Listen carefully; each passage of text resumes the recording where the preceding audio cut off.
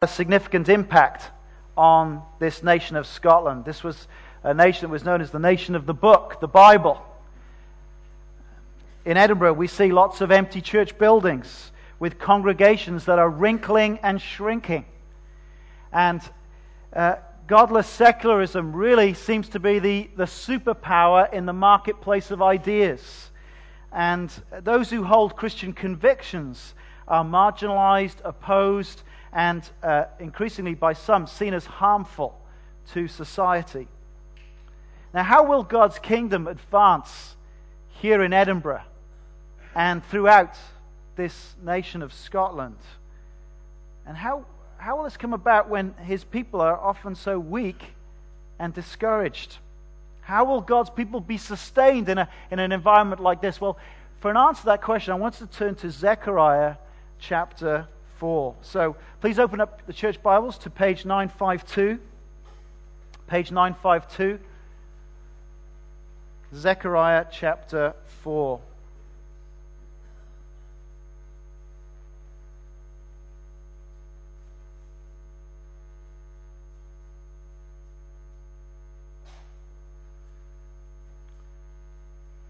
Then the angel who talked with me returned and wakened me, as a man is wakened from his sleep.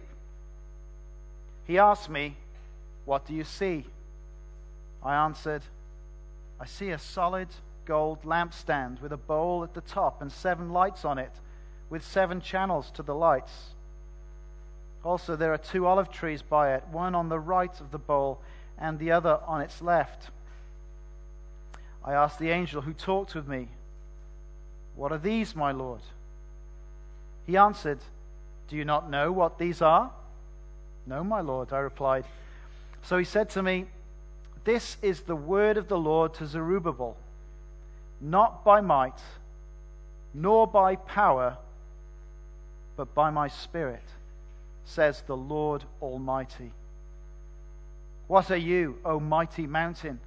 Before Zerubbabel, you will become level ground. Then he will bring out the capstone to shouts of, 'God bless it, God bless it.'" Then the word of the Lord came to me.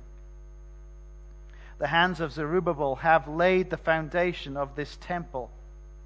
His hands will also complete it. Then you will know that the Lord Almighty has sent me to you.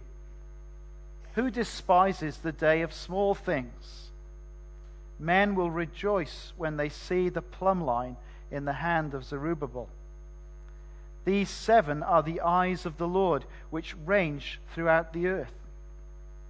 Then I asked the angel, "What are these 2 olive trees on the right and the left of the lampstand?" Again I asked him, "What are these 2 olive branches beside the 2 gold pipes that pour out golden oil?" He replied, "Do you not know what these are?" "No, my Lord," I said. So he said, "These are the 2 who are anointed to serve the Lord of all the earth." This is God's word.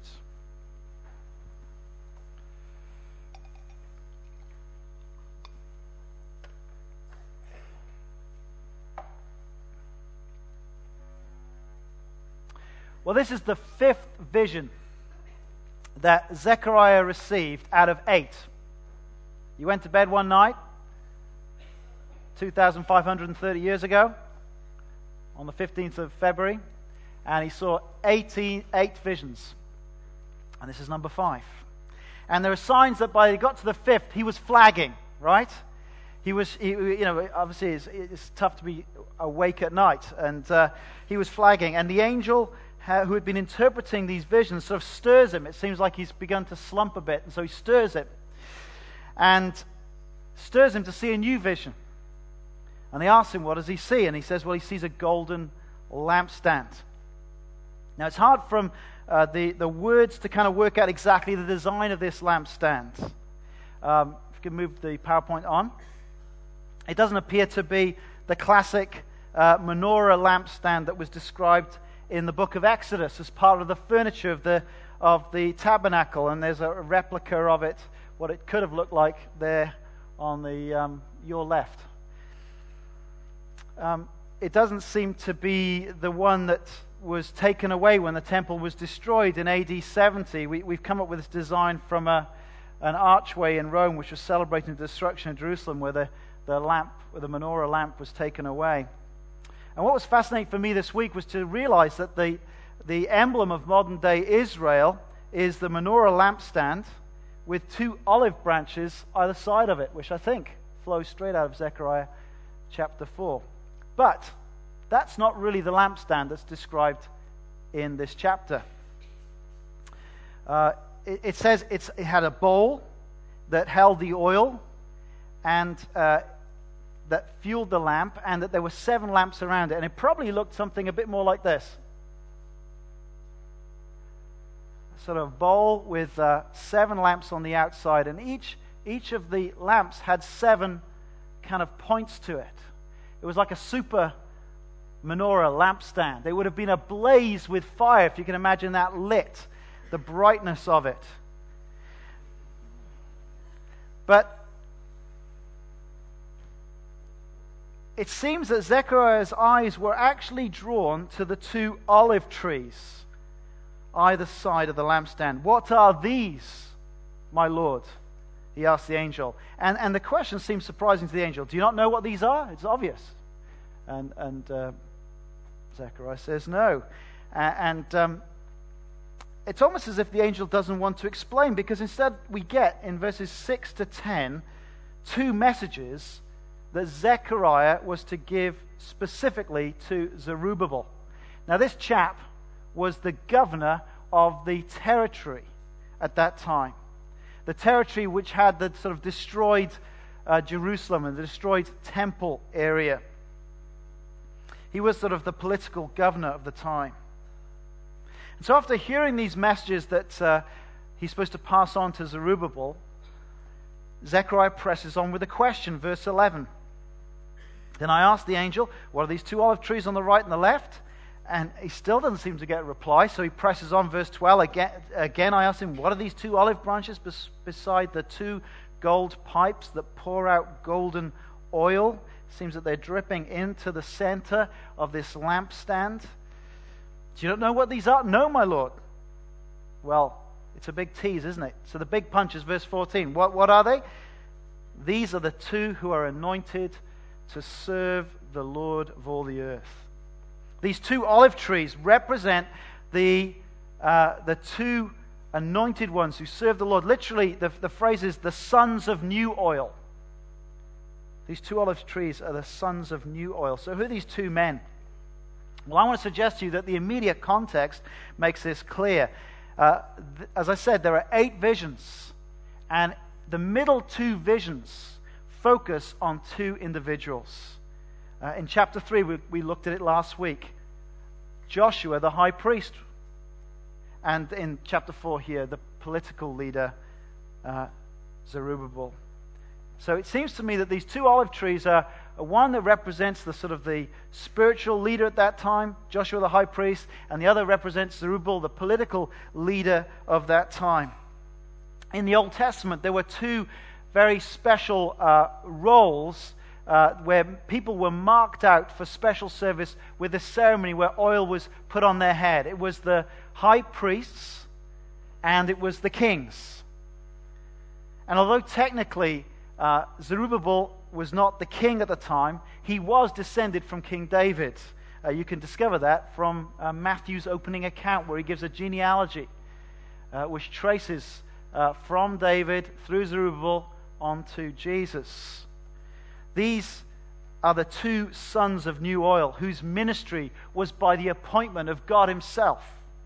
God wanted Zechariah to proclaim to the people that these 2 men were the ones appointed by God.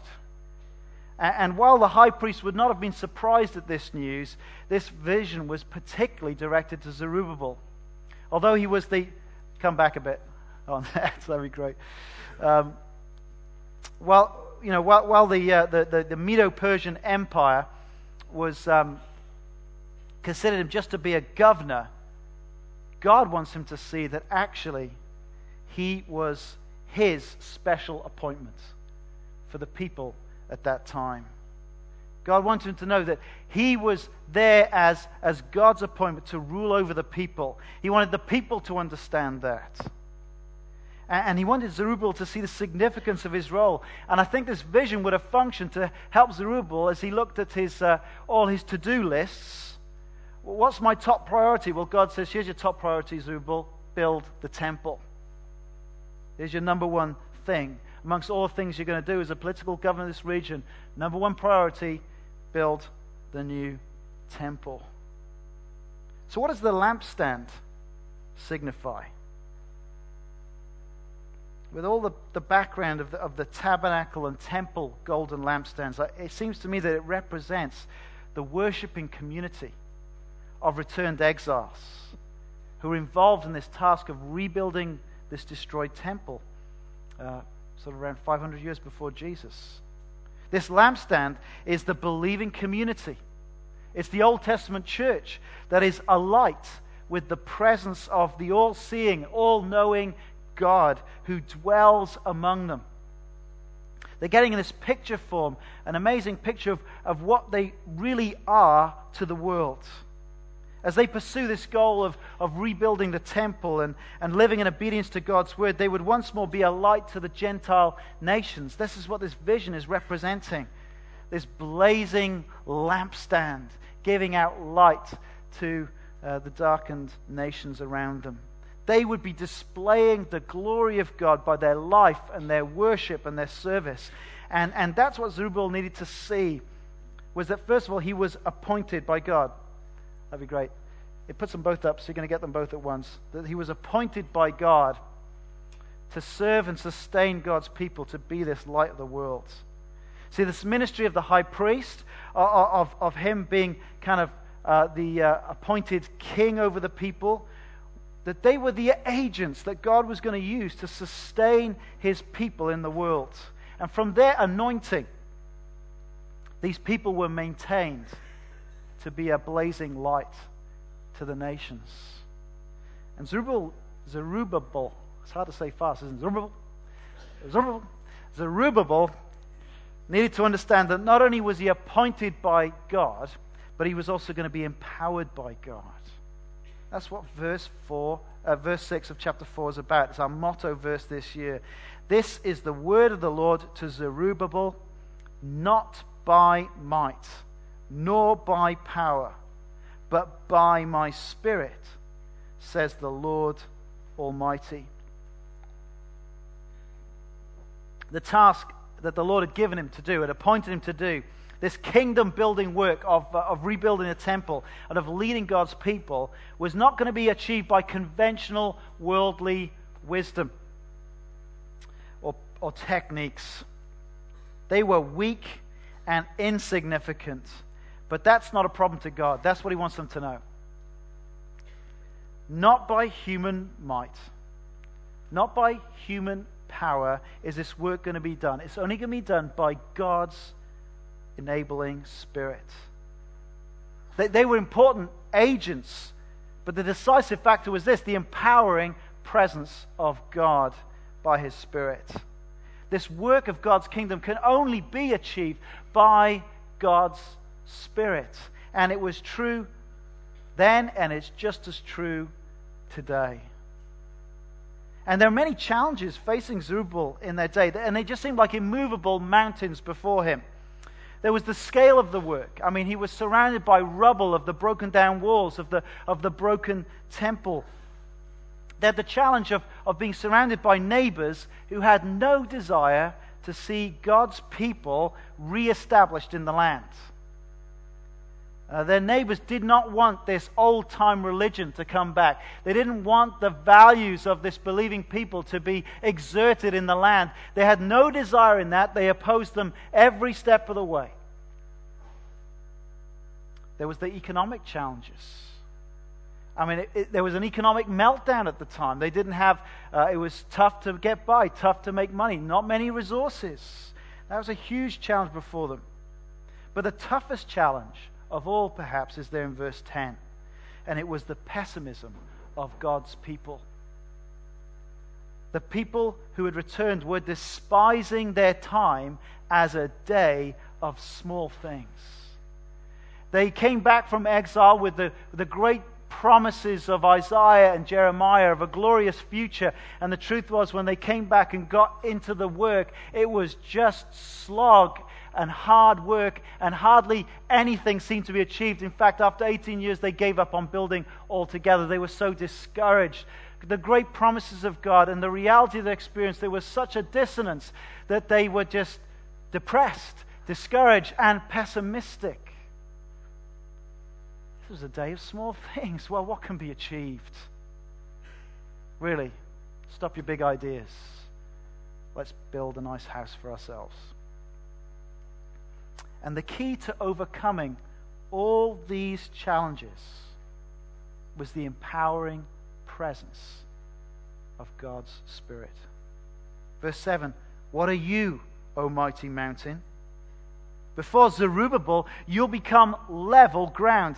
Then he will bring out the capstone, the final stone for the temple with the shouts, God bless it, God bless it. Look at verse 9. The hands of Zerubbabel have laid the foundation of this temple. His hands will also complete it. You see, by the power of God's Spirit, the mountains of opposition, of difficulty are going to be flattened to level ground. He laid the foundation stone, and he's going to bring out that final capstone. He's going to finish the job. The temple is going to be built in Zerubbabel's time. A good name to slow you down. And you know what? The seemingly insignificant work of making sure a wall is built straight and upright, Zerubbabel holding up the plumb line. When the people see what's really going on, the spiritual significance of it, it should cause them to rejoice. To rejoice. Because God's kingdom was advancing in the world, and God would bring it to completion. They could be certain of it. That's what this vision is saying. Now, of course, all of this has great relevance to us today, even though we live in a different place in salvation history. These events were pointing forward to the coming of Jesus Christ, the Anointed One by God. Now, Zechariah knew that. Do you remember from last week? Turn over to chapter 3 and verse 8. Listen, O high priest Joshua and your associates seated before you, who are men symbolic of things to come. I'm going to bring my servant, the branch. Joshua the high priest, Zerubbabel, were symbols. They were signs pointing forward to the coming of the Messiah, of Jesus the Christ. I mean, just read on in the Gospels. I mean, Matthew points out the linkage to Zerubbabel. Go through Luke's Gospel, you'll see that Jesus was the one anointed by God's Spirit. There, as he was baptized by John the Baptist, what happened? The heavens opened. The Spirit descended on him bodily in a dove. And God's benediction upon Jesus. This is my Son in whom I'm well pleased. In Luke's Gospel, Jesus is described as one who was full of the Holy Spirit. And he stood up one Saturday in the synagogue in Nazareth, and he read the scriptures from Isaiah chapter 61. He read this: "The Spirit of the Lord is on me, because he has anointed me to preach good news to the poor. He has sent me to proclaim freedom for the prisoners and recovery of sight for the blind, to release the oppressed, to proclaim the year of the Lord's favor." And then he said, "Today, this is fulfilled in your hearing." Here is the Anointed One.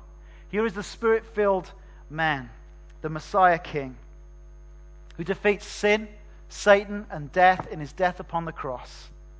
And on the day of Pentecost, it was read to us earlier in the service today, Peter explains to the crowd that have turned up, because that was the day the Spirit of God was poured out upon the New Testament church. And there was such an incredible event. And as the disciples went out speaking in different languages, crowds gathered around them. And Peter stood up and proclaimed to them what was going on. And did you hear the significance in chapter 2, verse 32? He said this. Let me read it to you again. God has raised Jesus to life. God has raised Jesus to life. And we're all witnesses of the fact. Exalted to the right hand of God, he has received from the Father the promised Holy Spirit and has poured out what you now see and hear. Therefore, let all Israel be assured of this. God has made this Jesus, whom you crucified, both Lord and Christ. Jesus, the Anointed One, by virtue of his own death, brings about this new covenant. And as he ascends to God's right hand, he receives from the Father the promised Holy Spirit, and he pours out the Spirit upon his church. And they are set ablaze, aren't they? In Acts 2. And speak with all boldness of what Jesus had done. This vision of Zechariah in chapter 4, of this blazing lampstand full of light, is also a picture of the New Testament church blazing its light to the world. It is Jesus Christ who is the one who sustains God's people. He is both the king and the high priest. And from his anointing, from his enabling power, we, the New Testament church, are kept ablaze to shine the light of the gospel to this world. That's this going on in this picture. Did you see it in Revelation at the beginning of the service? In a very similar event, John, the disciple, is at Patmos. It's the Lord's day. He's in the Spirit. I love that phrase, don't you? It was the Lord's day. He was in the Spirit. Oh Lord, may we be in the Spirit today. And he sees a vision, a bit like Zechariah's. But not just one golden lampstand, 7 golden lampstands that represent the New Testament churches that John is writing to. And there is Jesus, the risen, glorious Christ, standing, moving among the churches. This is what we've got going on here. Zechariah 4 is pointing forward to all of that. If you've come in today and this is your first time in this church, if you're not a Christian here today, you're so welcome. I'm so glad you're here. I want you to know that this church exists today because we are sustained by the life and ministry of the Lord Jesus Christ. We're here today because we're not talking about a historical person sort of 2,000 years ago who was dead and said lots of great things that we're still talking about. No, he's living. He's alive. And the fact that this is happening today is a testimony to this reality, the living Lord Jesus Christ, who is sustaining the life of this very church. He's the head of this body. He's the Lord, we read in Ephesians. He's the King who rules over us by his word. He's the high priest who even now intercedes at God's right hand by his wounded hands and side. And on the basis of his ongoing intercession, we exist today. We exist today as an expression of the living Lord Jesus Christ because his Spirit has made people brand new on the inside. This place is full of people who've been changed from the inside out by the risen Lord Jesus Christ. That is the only thing that can explain this church. Do you know that? See, look around. It looks so ordinary. These people look so ordinary. Look around. They're looking at you. They're thinking, yeah, pretty ordinary, right? But it is only explainable because Christ is risen. He is sustaining the life of this local church by his Spirit. Do you know what? It's through faith in this Lord Jesus that as we repent of our sins, repent of our selfishly living for ourselves, as we are baptized in the name of Jesus Christ for the forgiveness of our sins, that's what Peter says on Acts 2, that we receive the gift of the Holy Spirit. And this is a promise for all whom the Lord our God will call to himself, Peter says on that day in Pentecost.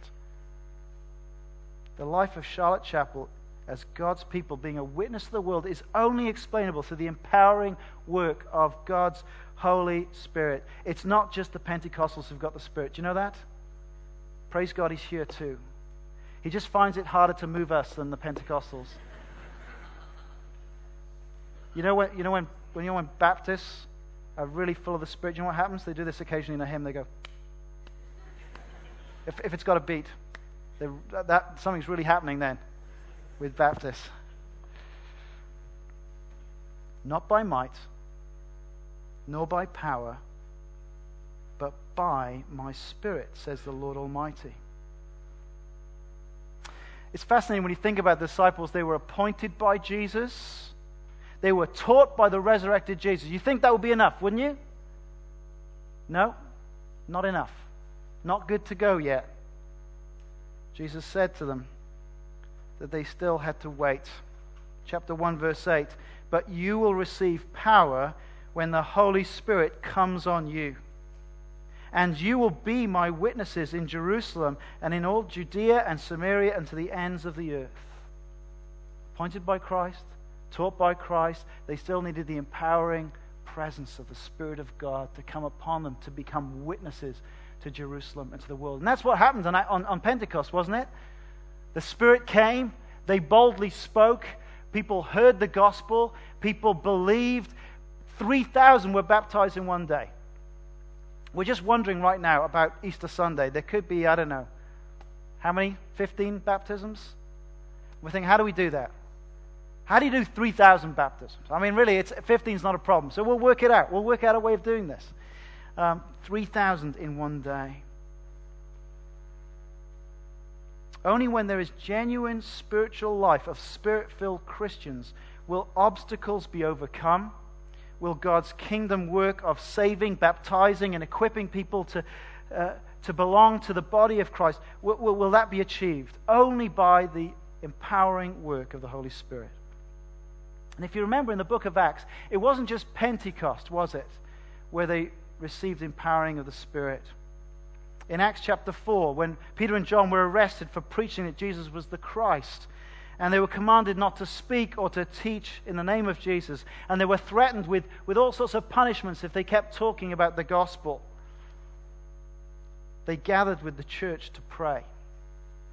And they asked God, the sovereign Lord of all the earth, to use language of Zechariah 4, to enable them to continue speaking the gospel of Christ with great boldness. They gathered to pray. They sought the sovereign Lord of all the earth. Give us boldness to keep speaking this gospel. And what was the result? Well, it says this in Acts 4:31. And after they prayed, the place where they were meeting was shaken. And they were all filled with the Holy Spirit and spoke the word of God boldly. Pentecost was not just, it was a unique moment, but there were other times where they freshly sought boldness. The answer was given by a fresh outpouring of the Spirit, and they spoke with all boldness, and the gospel continued to spread and have an impact on the world. Now that is New Testament Christianity, is it not? Is this not what we need at this time? A weak, beleaguered church in a time of hostility, a time of secularism just seeming an overwhelming influence on people's lives and souls. Are we seeking such boldness and empowering from God? Are you? Are you seeking the empowering presence of God's Spirit to give you boldness at such a time as this? Are we as a church? I want you to know I'm so excited about so many things that are going on at Charlotte Chapel these days. I think there are so many evidences of God's grace. I'm excited to see the numbers of people coming to the new members class. I'm excited to see people taking time to do the Christian Beliefs course, to come out to the midweek training. I'm excited to see the downstairs full at our church at prayer where we're praying together. And yet, I want to say sometimes our corporate prayer times are still so stilted. And we lack urgency. And we lack a sense of desperation, and it seems at times we lack a hunger for more of God. I fear that we are still far too self-conscious, too full of the fear of each other. And the truth is, if we will not speak of Jesus Christ and His gospel to one another, we're certainly not going to do it to the world out there. And people say to me, well, Paul, Scottish Reserve, have you not heard about Scottish Reserve? And I want to say, well, if Scotland beat England this afternoon, you just watch Scottish Reserve. Right?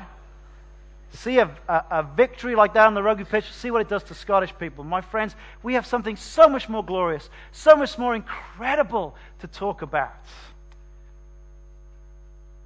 We need God's Holy Spirit to see how precious this gospel is. To speak it. The victory of Christ over sin, over Satan, over death itself. My friends, that is the only hope in the face of a tsunami, an earthquake. In a few hours, thousands can be swept into eternity just like that. And the only hope is the gospel. The only hope is Christ. The truth is that we are no more deserving that this ground should be solid under our feet. We deserve, all of us, to be swept away in God's judgment. We need mercy. We have a great gospel to proclaim. I tell you what, I need a fresh work of the Spirit in my heart, in my life. What about you? Not by might, nor by power. It's not about having great web advertising schemes, clever strategies, great communication styles or something. It's not about stuff like that. Not by might, nor by power, but by my Spirit, says the Lord. This church nearly closed in 1902. The numbers were so small, they had an offer to sell the building that was here, and instead they called Joseph Camp. And he went on holiday. Praise God for holidays. And he went on holiday to the South Coast. He heard about the revival that was taking place in Wales in 1904. He went and observed the Welsh revival. He came back up with a Welshman. Praise God for the history of Welshmen in this church. And they shared what they saw, what was happening. Do you know, they reckon 100,000 people came to Christ in Wales in the 1904-1905 Welsh revival. And they shared here, and they began to pray here. And in 1905, 1906, they saw 1,000 people become Christians. Revival broke out on Rose Street. Not by might, nor by power, by my Spirit, says the Lord Almighty. Are we asking Him? Are we asking Him? Lord, give us all boldness to speak your gospel in this city. What will such Spirit-empowered, Spirit-filled people look like? You know, some mistake only seeing the work of the Spirit in the strange and the bizarre, miraculous things and strange stories about legs getting lengthened and all sorts of things. What really does a Spirit-empowered, Spirit-filled people look like? It can look very ordinary, mundane. It can look like Zerubbabel holding up a plumb line, making sure a wall is straight. People who live their lives to see God's kingdom grow. People who live with gospel intentionality. People who are willing to serve with the gifts God has given them to see people discipled and churches planted for God's glory. People who will not despise the apparently small things of being involved with the creche, teaching Sunday school, being willing to serve with the gifts of IT or hospitality, being willing to welcome new people, to read the Bible one-to-one with people, to share the gospel with people, to live our lives in the workplace in such a way that glorifies God, to invite people to come and hear that gospel explained. People who live their lives now in the light of the coming kingdom. can look very ordinary, very mundane. As I say, you came in this morning, you thought this was very ordinary today, didn't you? You looked around, saw ordinary people. Do you know what this vision says? No, this is extraordinary. This can only be explained by the Spirit of God. This can only be explained by a risen Christ. This is what he's doing in the world. Isn't that exciting? Let's pray.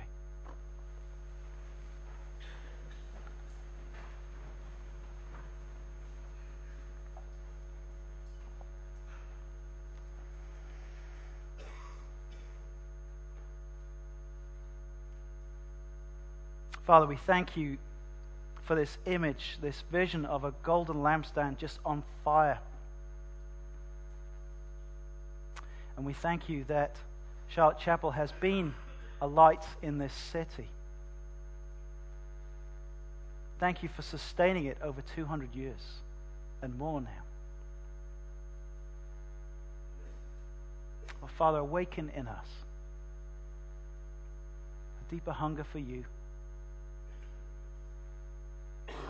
Pour out your Spirit afresh on us. We ask that we may speak your word with all boldness in this city. Oh Lord, if it be pleasing to you, would the light of this church blaze all the brighter in these coming weeks and months. We thank you for your presence here amongst us. We want to worship you and honor you and thank you and live for you in this coming week.